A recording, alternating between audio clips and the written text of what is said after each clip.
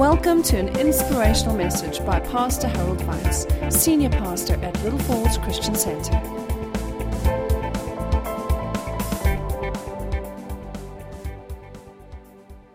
We all are just so very grateful, Lord, for all the things that you've done for us.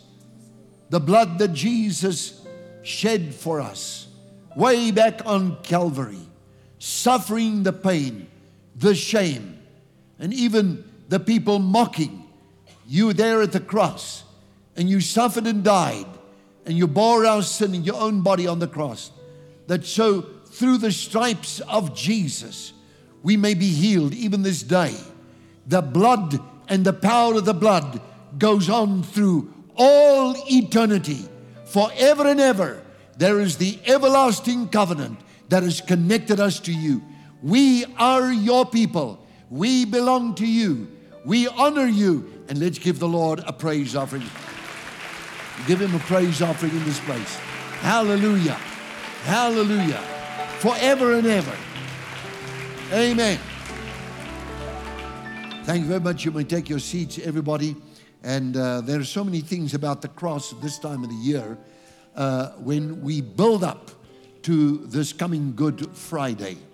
And this, of course, is the time of the crucifixion of our Lord and Savior, Jesus Christ. It's the one service that in my personal life, I don't want to miss ever. Whether I'm here or sitting in China, it does not matter, or in Hawaii for that matter, it does not matter. I will find a church. I will be in church. How many of you feel exactly the same way? Because of Jesus. This is the day that he paid for you and I. Takes us back some 2,000, a little bit over 2,000 years in time, when he died on the cross. He suffered and he died. You know what I think is that there must have been a time that he felt very lonely when he said, my God, like I said, it's actually also in Psalm 22 where it says, my God, why hast thou forsaken me? And then he also makes the statement and he says, but you, O God, you, O Lord God, are enthroned amidst the praises of your people. Literally, God takes the throne. His throne is in the midst, as the Bible literally says, you are enthroned in the midst of the praises of your people. So when we praise God like tonight, we sing about the blood. It's the most sacred thing. It's the most intensely holy of holiest things that we can do in the practice of our life with Christ and in God. We want to do that. We want to do it all the time. In fact, this morning I was, just talking to the people about the cross, and just like there was a song, and I began to sing the song there. Now, I'm not a singer I don't sing like Marley Kelly and all those people that sing so that. How many of you know Sinelli sang well tonight? Amen. But if I give it a shot, it goes like this. I have decided to follow Jesus. I have decided to follow Jesus. I have decided. Let's stand for a moment. Follow Jesus. No turning back. Praise the Lord. No turning back. Now listen. The cross before me, the world behind me. The cross before me, the world behind me. The cross before me, the world behind me. No turning back. Praise the Lord, no turning back. Give the Lord a praise offering. Hallelujah.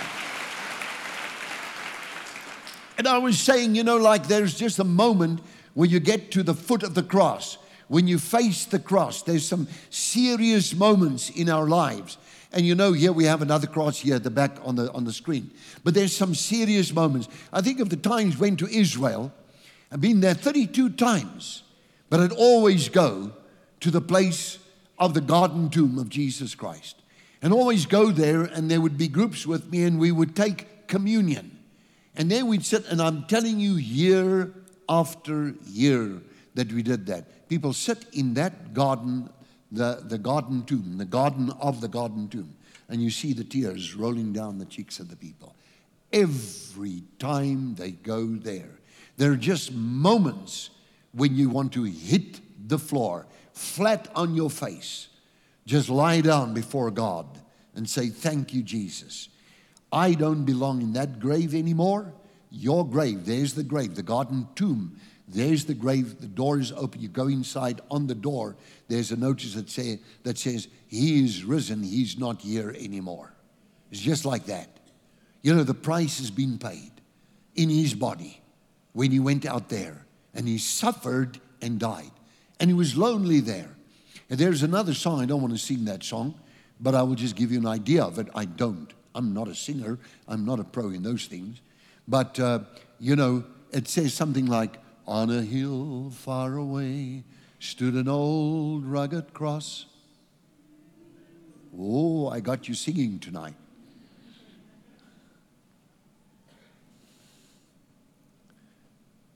You know, that song, I heard Johnny Cash. You know, how many of you know Johnny Cash? Sing that song at a Billy Graham crusade. And he says, this song is the most, what's that word of the musicians? The most, like a music sheet, the most scripted song ever in Christianity. He stood there. There was a massive crowd. The entire stadium was full of people, and he got up there with June Carter, his wife, and he just sang that song that on a hill far away stood an old rugged cross. And then in the Afrikaans language, there's another beauty that's called Daar was 'n houtkruis. Do you know, how many of you know that one too? Well, you are really knowing a lot of things tonight. I'm just getting started to come and do the preaching here, or maybe Malebu, just straight out there. I tell you what I'll do. I'll call you up here, and then I'll give you the theme right up there. How's that? Amen. I'll tell you what to preach. Everybody gets nervous when I do that. Okay, praise the Lord. There is a moment that every person, and I won't talk long tonight because I saw something I want to pray for, and there was another thing that this morning happened, and that is that I said, I made a statement, I very clearly see where the world is heading.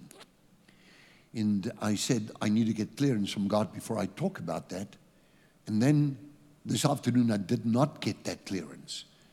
And then I got permission from the Lord. Literally, David consulted with the Lord. I consult with the Lord. I didn't get the clearance. But I nevertheless, in that period of time, just sat there writing on my notebook, just a notebook, just sat there, and I wrote what's going on in the world. And I filled a page, and it seemed like 1 minute. Point, major point, major point, major point, major point, all the time. There it is, so crystal clear. There it is. Before I knew, I'd filled the page, and I said, Lord, shall I do this, or shall I go ahead and talk about the cross? Because this is the time of the Passover. And the word is clear. Talk about the cross. Give the Lord a praise offering, everybody. Yes, very clear. And so I want to say this to you this morning or this evening, that there is a moment. There, you know, it's like on a hill far away, there stood an old rugged cross. There is a moment in every life of every believer where you have to choose whether that sacrifice of Calvary was just for you also. And the implication of that is massive, for that will change your whole life. The moment you say, the cross of Jesus was for me also, I receive it, I believe, I declare with my mouth the lordship of Jesus Christ over my life, and I believe in my heart that God the Father raised Jesus from the dead, Romans 10:9 and 10, therefore I shall be saved. And I am saved because I believe in Jesus. And there's a few things that go with this. And that is that you get to a moment that you stand and you're confronted with the cross and you are weeping because you realize, let me say this to you, the misery of past tense sins, like past tense, like of your past. And you realize, you know, we put up a front. I mean, there was a man called Morrisarello. I don't know if he's still alive or he's gone on to be with the Lord, but I think he's gone on to be with the Lord. Morrisarello, evangelist.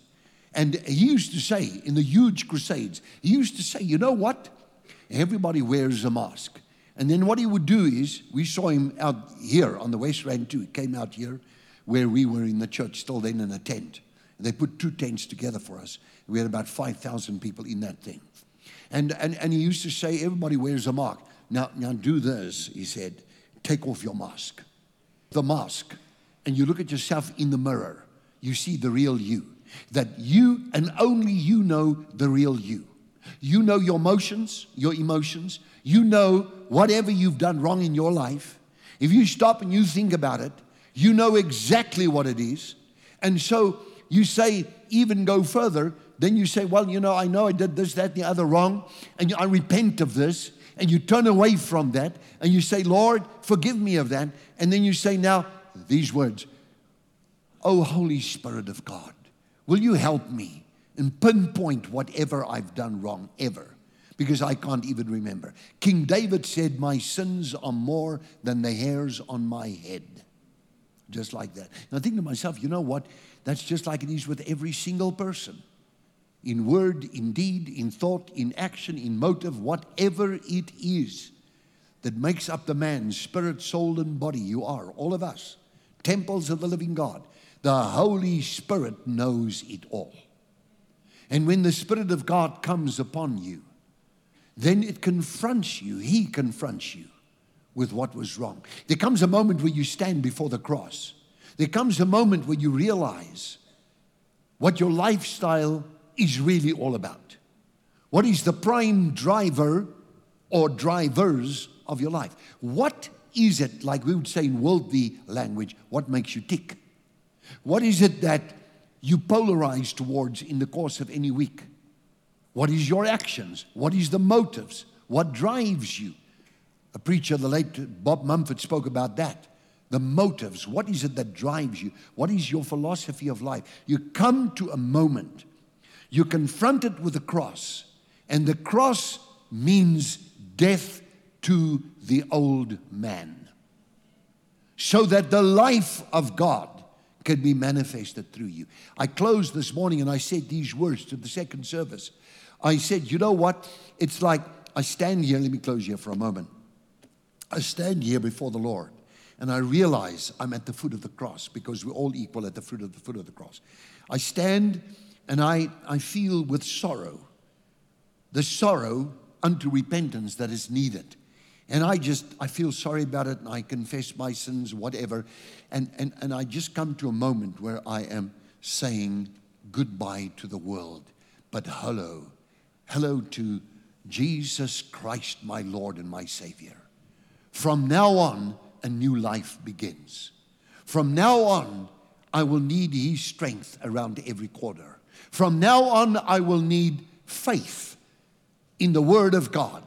And by the way, it is the Word that became flesh and dwelt amongst us. Little verse out there. Maud and I were parents in the AFM church when I was in the AFM Theological College. And the two of us were living out there to the eastern side of Johannesburg. And as house parents in the orphanage there, I remember one day I was sitting, it was in the middle of the day, it was a sunny day, Maud was elsewhere busy, and I was studying, but then I was reading Bible, and I just hit there on a verse. I just got a verse. John 3, verse 34. John 3, verse 34. And I read it. He whom God sent spoke the word. Therefore, he spoke the word of God. Therefore, God did not give him the Spirit by measure. The Word spoke the Word. And because he spoke the Word, he was the Word, and obedient to the Father, he had the Holy Spirit without measure. Which in a way, like one man of God, Dr. Kenneth E. Hagin, used to say, he says, Jesus had the Spirit without measure. But here on earth, now that he's poured the Holy Spirit out upon all those who believe, the combined entire body of Christ also now has the Spirit, because we're the body of Christ. And having ascended to the Father, he has now poured forth this, which you both hear and see. That's the day of Pentecost. And now, with the power of the Holy Spirit upon us, a new life begins. Now, for a moment, just think about that. Just think about that. You die right there because of the cross.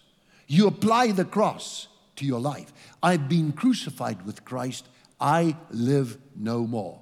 You know, those who walk with him, who believe in him, have crucified the flesh and the lusts thereof. Now I'm just dead. I have died altogether. All the things, my value system is now a new one. For the first time, the right things are on top, and the wrong things are busy being faded out every day. What is right is right. And I feel so good about it, because every change I make to get closer to Jesus, every change I make makes me feel better, makes me feel better all the time. I'm walking, and in my heart I'm smiling, and I'm happy because I'm doing it better, every day better. And like I said in the period that went by, I said, you know what, we talk about this, they say spiritual maturity. You know, when is it spiritual maturity? Spiritual maturity is manifested in your outward behavior. You can see if somebody is a mature Christian. You can quite clearly see that.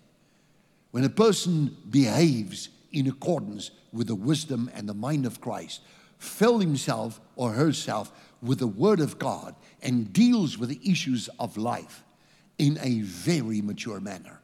Now we know what, you know, I had touch with the previous generation before me. And there were a bunch of old Pentecostals. And I remember them. I remember those ladies there. There was some what we would say aunties, you know, uncles and aunts, that, man, those aunts would pray you straight into heaven. You didn't stand a chance. They would just pray you straight into heaven. You know. I remember there was another woman, that her name escapes me now. That's the one that went out and she prayed, the fire of God fell. Just what's that name? Eh? That lady that prayed so much. Okay, she went to Rhema at one stage. She was there at Rhema and she was teaching the students on the subject of prayer. Bobby Jean Merck. That's the one. You know Bobby Jean Merck? You know her. And she came and she addressed us in the Bible school. Man, I tell you, she was now giving testimony of just the way they were praying. She said, you know what? Now, they're praying, and one of the ladies there, man, those ladies knew how to pray. They could cut through the night like a hot knife through butter, just like that. Sharp as a blade, right through the butter. And they prayed. There was a man. And the one lady was, after the prayer meeting, went home, and she stood there at home. She's in the kitchen busy. She now really prayed up. And she stood in the kitchen, and suddenly, life as it is ceases. What you call ecstasia. That is the Greek where you have, you know, I was caught into a trance. The Apostle Peter had that in Acts chapter number 10, that he says, I fell into a trance. Paul also said the same words. He uses the same word, ecstasia, which is a temporary cessation of the normal faculties of perception. A temporary cessation. You are completely unaware of time. You don't know about that. I've had that too. You don't know where you are in terms of time. Time is irrelevant, but you're in front of you. You see a thing. There is a man. She sees a man. And the man is walking down the road. And here's the testimony. She says, and he's going straight for a shop. There's one of these adult shops. They really curse those things. And he's going there, and he's on his way into the door. And there's a flame in the door that burns. She immediately realized that this man is going to step over and hell's going to get him. And she started praying right there. Stood in the kitchen, stopped dead. Whatever she was doing just didn't exist. She saw the man, she saw him there, and she started praying for him. And she really prayed for him. And he stopped in the door, and he looked around, and this woman's praying because she can see this now. And she's there in the spirit. And she turns around, or he turns around, and he walks away from the door.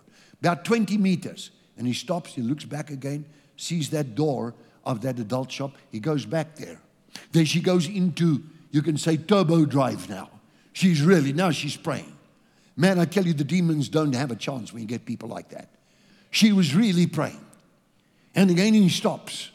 Like he catches what we call a speed wobble. Just catches a speed wobble.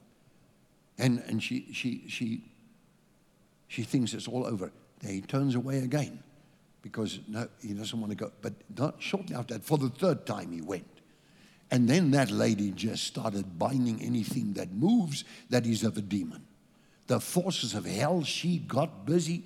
She worked them over in the spirit. And when she was finished, he turned around, he walked away promptly. Later on, because they knew who he was, he said to his wife, he had a wonderful experience today. He feels that he's a liberated man. And things in his life have really been sorted out. You see, that's just the way it is. There are intercessors of that kind. I remember one time that I was fasting and praying. And I remember that I saw a vision. I told Board about this. There's a man. And this man is busy committing adultery. And I see this situation. And I see hellfire, literally hellfire. It looks like, like I always say, it's like you stand on the beach. There's not even a beach. You just see a sea, but you take the water away, you replace it with flames. And you hear the screams of people. You see them jump up out of the waves back into that lake of fire. So I see this thing. And this man comes out of those waves and he screams. His skin is red like a tomato, blood red. He is burning, and you could see the suffering is great. And I looked at that, and I realized, oh my goodness, I've got to go to him. So I went straight to his house. Now, knock, knock. By the gate, nobody answers. So I walk in. Here you have one of these Irish wolfhounds. Do you know those ones? They got those ugly hair that comes out of their snouts. And they're tall and big. And this thing comes onto me, and he said, "Argh." So I said, devil, you're a liar. You're not going to stop me with this thing. I'm going to go straight to the door. I just look away, and I walk straight to the door. Knock on the door, and he opens the door, and I say, why are you committing adultery? Now, have you ever seen a man turn white in his face? I mean, now really white. I mean, he moves into a new blood group right there. His wife comes to the door. I said, this man is having a relationship with his secretary. You talk to your husband. She says, come in, help me. So I got inside. I sternly warned him that night, not far from here. I walked in there and I said, you better repent straight away. God is watching you for a surety. How many of you believe God watches us all the time? So the cross, when you come to the cross, it's like death. Turn around. When I look now at the world, it's like the song, I've decided to follow Jesus. And it's like the world loses all its value. It's like the cross before me, the world behind me. It's like that can never get me again. You see, if you think about death, just think about the principle of death. If you crucified, you really say to yourself, I'm crucified. When you really crucify, that takes a total commitment to God and you die. But you're alive, but now you're dead. Now you look at things that's in this world. They don't control you anymore. Can't control you. Nothing is there. You see, I used to say, I'd be anywhere. I don't care where, in what circumstances. I sat with Pastor Tatu the other day and his wife, and I sat with him and I said, they have got a church right across from the Mandela House in Soweto. And I said to him, you know what? The thing is that I always thought, actually I didn't tell him this, so let me be very careful what I say. I always thought I'd rather be sitting right there on a paraffin tin, but in the presence of God, in the will of God for my life, that I would live in super high luxury and be right out of the will of God for my life. I would rather sit on a paraffin tin. You know what I'm talking about? with a candlestick. That's the only light I've got now. Never mind the whole thing with ESCOM. I sit there with a candlestick and with a Bible and teach whoever wants to listen. And know that I know that I know that I know I'm in the will of God for my life. And the presence of God is there. And you pray for those people. And you see God moves upon them. I'd rather do that than what I live in some form of, or just even have a church with air conditioning and soft chairs and all the things. They come with years of labor. But let me tell you something. I want to be in the will of God for my life at any moment in time. Can you say amen? How many say yes to that? This is the key. The key is just you got to pray this thing through. Get yourself to a point. The world loses its value. The world can't get you anymore. The things of the world grow strangely dim, is another song. Turn your eyes upon Jesus, and the things of the world grow strangely dim in the light of His glory, I think, and grace is the words of that song. You know, just the world and the things just grow strangely dim. You will sit and you will watch a movie, you know. You will sit or you will go wherever you go. But when the cross has come upon you, you sit in a restaurant and you can see what goes. You see all the people that have got like dark clouds above their heads. It's terrible. That's terrible. That's just very terrible. You always want to reach out and say, come to Jesus. You take a day like the Good Friday. And when you say, who's going to come with me to church? I'm not going to go alone to church. You get some friends. They need Jesus. Your family needs Jesus. How many of you have family members that they need Jesus?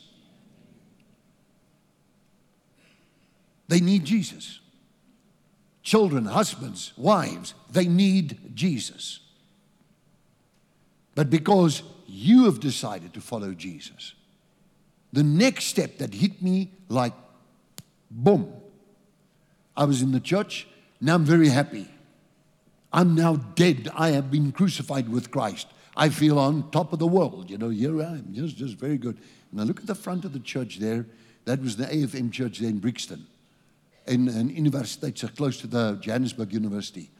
And I'm sitting there, and there they got a bunch of people coming out in the front. They said, just wait a minute now, the next thing happens now, and we're going to baptize. And I thought, these people that come forward, they're all adults. Why are they being baptized? What's wrong with them? They should have had that as babies. Now, this is what goes on in my mind. I'm thinking, that's altogether wrong. Well, they're really late, you know. It's like Johnny come lately. What is this, you know? They should have. Didn't their parents have them christened and sprinkled with water and so on? These people stood there. They were shaken and they were so serious. They walked into the back of the church. I'm watching this thing. Maud's there. She believes in this baptism thing. I'm standing there. I'm looking at this. I'm thinking, no. Here they come out with beautiful cloaks. I thought, well, that's not too bad. You know, that's not too bad. Now they look okay. They got these white cloaks on, white gowns. I think that's okay. They come down the stairs, but I don't see the water. And I look at this. Now they're going to be christened now. I suppose now the pastor is going to take some water from some bowl or something, and he's going to go sprinkle, sprinkle on their foreheads. And the next moment he says, I baptize you in the name of the Almighty God, the Father, Son, and Holy Spirit. Bam! The person comes out of water. I hear water, and I see here comes a lady with wet hair, and the water is just running off her face. And I'm shocked. I thought, what? What's happening here? I've got to get out of this place. I've got to get out of this place. But I feel there's a magnet drawing me back. Got to get out of this place. And there's a magnet. Mort says, I'm going to get baptized. I tell you, I believe this all the way. Then one after another, to make it worse, I see a whole dozen of them go through there. And I think, and they get, their gowns are now wet. They go up the stairs. Here they go. And everybody's happy and everybody's clapping hands. Can you give the Lord a praise offering, by the way? Amen. It's the transition of a human being. Hallelujah. And I'm looking at that. I'm thinking, I'm just going to just quietly disappear before anybody learns to know me. It took them 9 months. I would not give up on this battle. I tried every reason under the sun. One day a pastor comes in and he says, okay, now let's do a little bit of a word study. Now, I'll argue with anything, but I'll never argue with this book. How many of you like that too? You see it there, and he begins to take the baptism in the New Testament. He goes right through the book of Acts. And I look at this and I thought, I'm not in line. But, I'm full with pride. Yes, thank you very much. It's okay, But I feel, like a rotten peach. I just go, and this thing is bugging me into a new dimension. I feel this is never going to work out for me. I'm going to go back to my old church. And, no, that's not going to happen to me. And then 2 lecturers. Actually, there were 3. The one was busy with his doctorate. He completed Dr. Werner Creer and Dr. Besaidnout, Doc Bess. He was my lecturer in Greek and Hebrew. And then there was also Dr. Hannes Jonker. And the 3 of them form a circle around me, and they say to me, young man. And I think the sound is like I was in some form of army here. Young man. Why are you not baptized? What's wrong with you? Man, and they gave me from every direction. They gave it to me, and there crumbled my old theology. Straight went through the drain. That's it. Next Sunday, I was in the baptismal pool. You see, you have the cross, the impact of the cross, the power of the cross, foolishness to those who are on their way to perdition, but to us who are being saved, it's the power of God unto our salvation. You have the sacrifice of Jesus. You repent of sin. Now you walk out the other side. And you know what I see? And I've just read through the New Testament now this year. And I just passed through the book of Acts some time back already. And I just noticed that everywhere where people committed their lives to the Lord, the first thing they say, what hinders them from being baptized straight away? And they were baptized. They were baptized by the dozens, by the thousands. Those apostles, if they were here tonight, if Paul walked on this platform, or the apostle Peter, he would say something like, how many of you are baptized in this place? Do you believe in Jesus? How many of you do believe in Jesus? Let me see your hands right now. All right, I won't ask you how many of you have been baptized. But how many of you baptized? Oh, you have. How many have been baptized? Give the Lord a praise offering. Raise your hands to the Lord. Amen. Well, you see, the thing is, then everything changes. From there, it's like you press the button, and I am high speed in my Christianity. From there, Jacques, I couldn't stop myself. I mean, I was literally going into the Bible and taking the Bible from every angle. And the worst of all, the best actually, not the worst of all, is that I read this book, and as I open the pages, I remember them. And it's just like, okay, right, what does the Bible say about this? What does the Bible say about that? And when I read through it, they stick, those verses stick. And I can see them in my mind all the time. And as life begins to grow now, I have to learn and discipline myself to walk according to the Word. What made the difference then? Holy Spirit. He will bring you to remembrance of the things that Jesus said. So you find, if you come into relationship with the Holy Spirit, your spiritual man, listen carefully now, your born-again spiritual man, the hidden man of the heart, that goes to heaven should you leave your body here on earth or die, in other words. Your spiritual man has a perfect memory. But I say again, one perfect memory. And when you get to a place like you find that in Luke chapter number 16, verse 19, where you have the rich man and Lazarus, you have that story. And you find that Abraham said to that rich man, when he says, oh, Father Abraham, send now Lazarus to dip the tip of his finger in water because I'm burning in this flame, the place of torment. There in the bosom of Abraham, the gulf is between them, the bottomless pit. Send him, just get me a little water just because I'm burning, I'm suffering in this flame. And Abraham said these words. Just take my one word I say now. From there. Son, remember. He could remember who Abraham was. He could recognize Lazarus. He had a perfect memory. He had a mouth, he had ears, he had eyes. He could see everything, though he was completely dead. See? So memory is clearly there.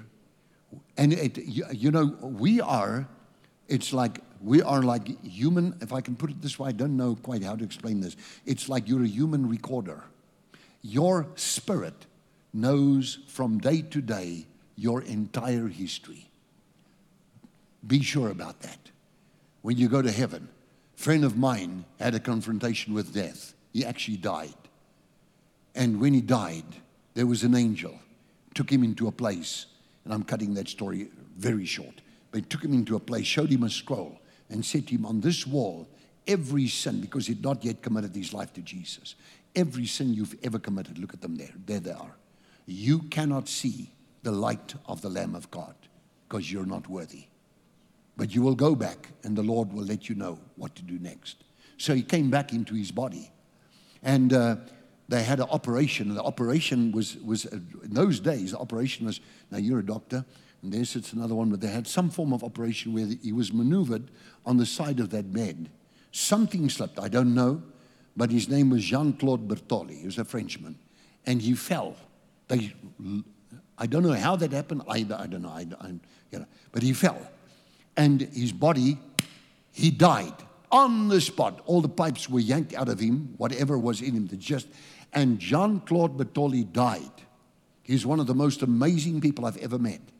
And he said instantly, he was looking down in the theater, he was looking down on the doctors now working and panicking because now they're doing emergency because there was some form of procedural action. I mean, you turn people around on beds and things like that, and they slipped. And he says, right there, he says he was looking down, there's his body. And the next thing, he floats away from his body and he falls through the ground. Next thing, there's an angel that intercepts and says, you come with me first. Shows him a list of every sin that he's ever committed. And he said, I felt as small as ant can't be small. That small. He says, I feel like nothing. He says, and at that moment in time, I'm standing there. That angel says, you've got to go back. He said, this force takes hold of me and lifts me up. And the next moment, he's back in the theater. 20 minutes later, he's in the theater and he starts breathing again. Then after this emergency procedure, they take him into the ward where he's now to be, and there's whatever the procedure. I don't know these things, but take him in there, and he opens his eyes. And as he opens his eyes, lying in the bed now, he's now very, very sore. Opens his eyes, and there the face of the Lord appears to him in that room. Said, you will go back to the nation of France, and you will serve me there. And he did, and the Lord healed him, and he came out of that thing. It's an amazing story. But this is a story of a friend of mine that experienced death, which we would call an NDE, but that was NDE is a near-death experience. Your spiritual man knows these things. Your spiritual man, the first need of the spiritual man is to have a confrontation and a decision whether you believe in Jesus Christ. The second thing is the crucifixion of the old man. You go to the baptismal pool and you bury that old man. Now you followed the Lord through the baptismal pool. Now you walk into the newness of life. Now you look at everything else. But there is a hunger. I tell you what, there is a hunger. You hear me, Jaco? It's like a hunger that overtakes you. You just want to know the Word of God. Why didn't I read this properly all my life? Suddenly the verses are just logical. Suddenly everything fits into everything. Suddenly I remember all the sequence of the chapters and the things. I look at this and I'm thinking, Lord, this is amazing. This is amazing. God multiplies. Listen to me tonight. If you get real close with God, you'll see your memory multiplying. You take this book and you read this book. You remember things. The very first Bible I worked through I can still remember every chapter, where the chapters are, where the verses are, where did I make notes, where this, that, and the other. It's just an amazing experience. And you say, Lord, you can do it for everybody who believes. But you've got to make a commitment. You're confronted by the cross, I tell you. What is this like? If you're sitting at university, you've got to study, you have that. You're confronted by the cross. Now die to the world, to whatever this world has. You don't feel exactly like it's pulling you anymore. I could live in a one-room bedroom with Maud. We did that when we trained in Singapore. We just lived in a single room in Singapore. We're going through a conference there, lasting for a full month. I could live in that room there, called the Sea View Hotel in Singapore. And then we went to the church there, and there was a hall, and we were 120 ministers from all around the world and here in South Africa. And so we're sitting there, and they're teaching us. And I tell you what, Maud and I lived for a month in a little room with a little kitchenette or whatever it is, just a room, and there's the one TV set, but not much of it, a lot of Chinese and stuff. But one TV set, they actually speak English there. And we sit on a little balcony. There, the two of us, we'd go walk on the beach in Singapore. There are two of us, very happy in a single room. But we got Jesus. And the world opens to us. But we got Jesus. And we buried that old man there. And it's like Moses coming through with the whole nation through the waters. Moses comes out the other side. And they follow him. In 1 Corinthians chapter and number 10, you find this happening, where they were baptized into Moses. And then the Bible says, now don't you do the things that they did, because they did a couple of things and then mentions what they did. You find that their murmuring got them a lot into trouble. 1 Corinthians chapter number 10 gives you a whole list of things. And that we should no longer do those things. But you come through that baptismal pool, you look behind you. I came through that pool, and from there, you couldn't stop me. I had one thing. God, to me, was reality forever, eternally. Number 2, having the fear of the Lord, I would serve the Lord now, forever. If necessary, as long as I'm alive on this earth, I've got to serve the Lord. If I stop serving the Lord, it's time to go home. But I got to serve God. When it comes to the call of God, what a question about the call of God. What a question. There's not even a question. You need one thing. You need the Holy Spirit, and get into the Word of God and read it. From there, I was asking around, is there any prayer meetings around here? Really? Really? This is the truth. Oh, there's one prayer meeting in the week in that AFM church on a Wednesday night. Bang, I was there. And I sat in that prayer meeting. At first, before all this happened to me, I sat in the prayer meeting and I dived behind somebody, because the pastor would say, oh, Jacques, would you come and pray for us?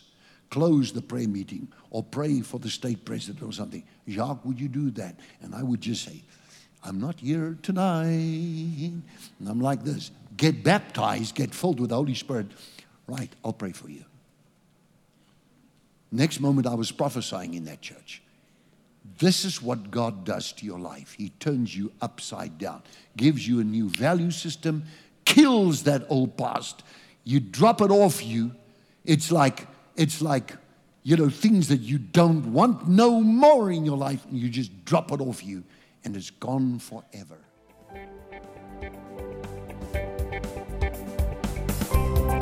For more teachings like this and other material, please visit our website at www.littlefallsonline.com.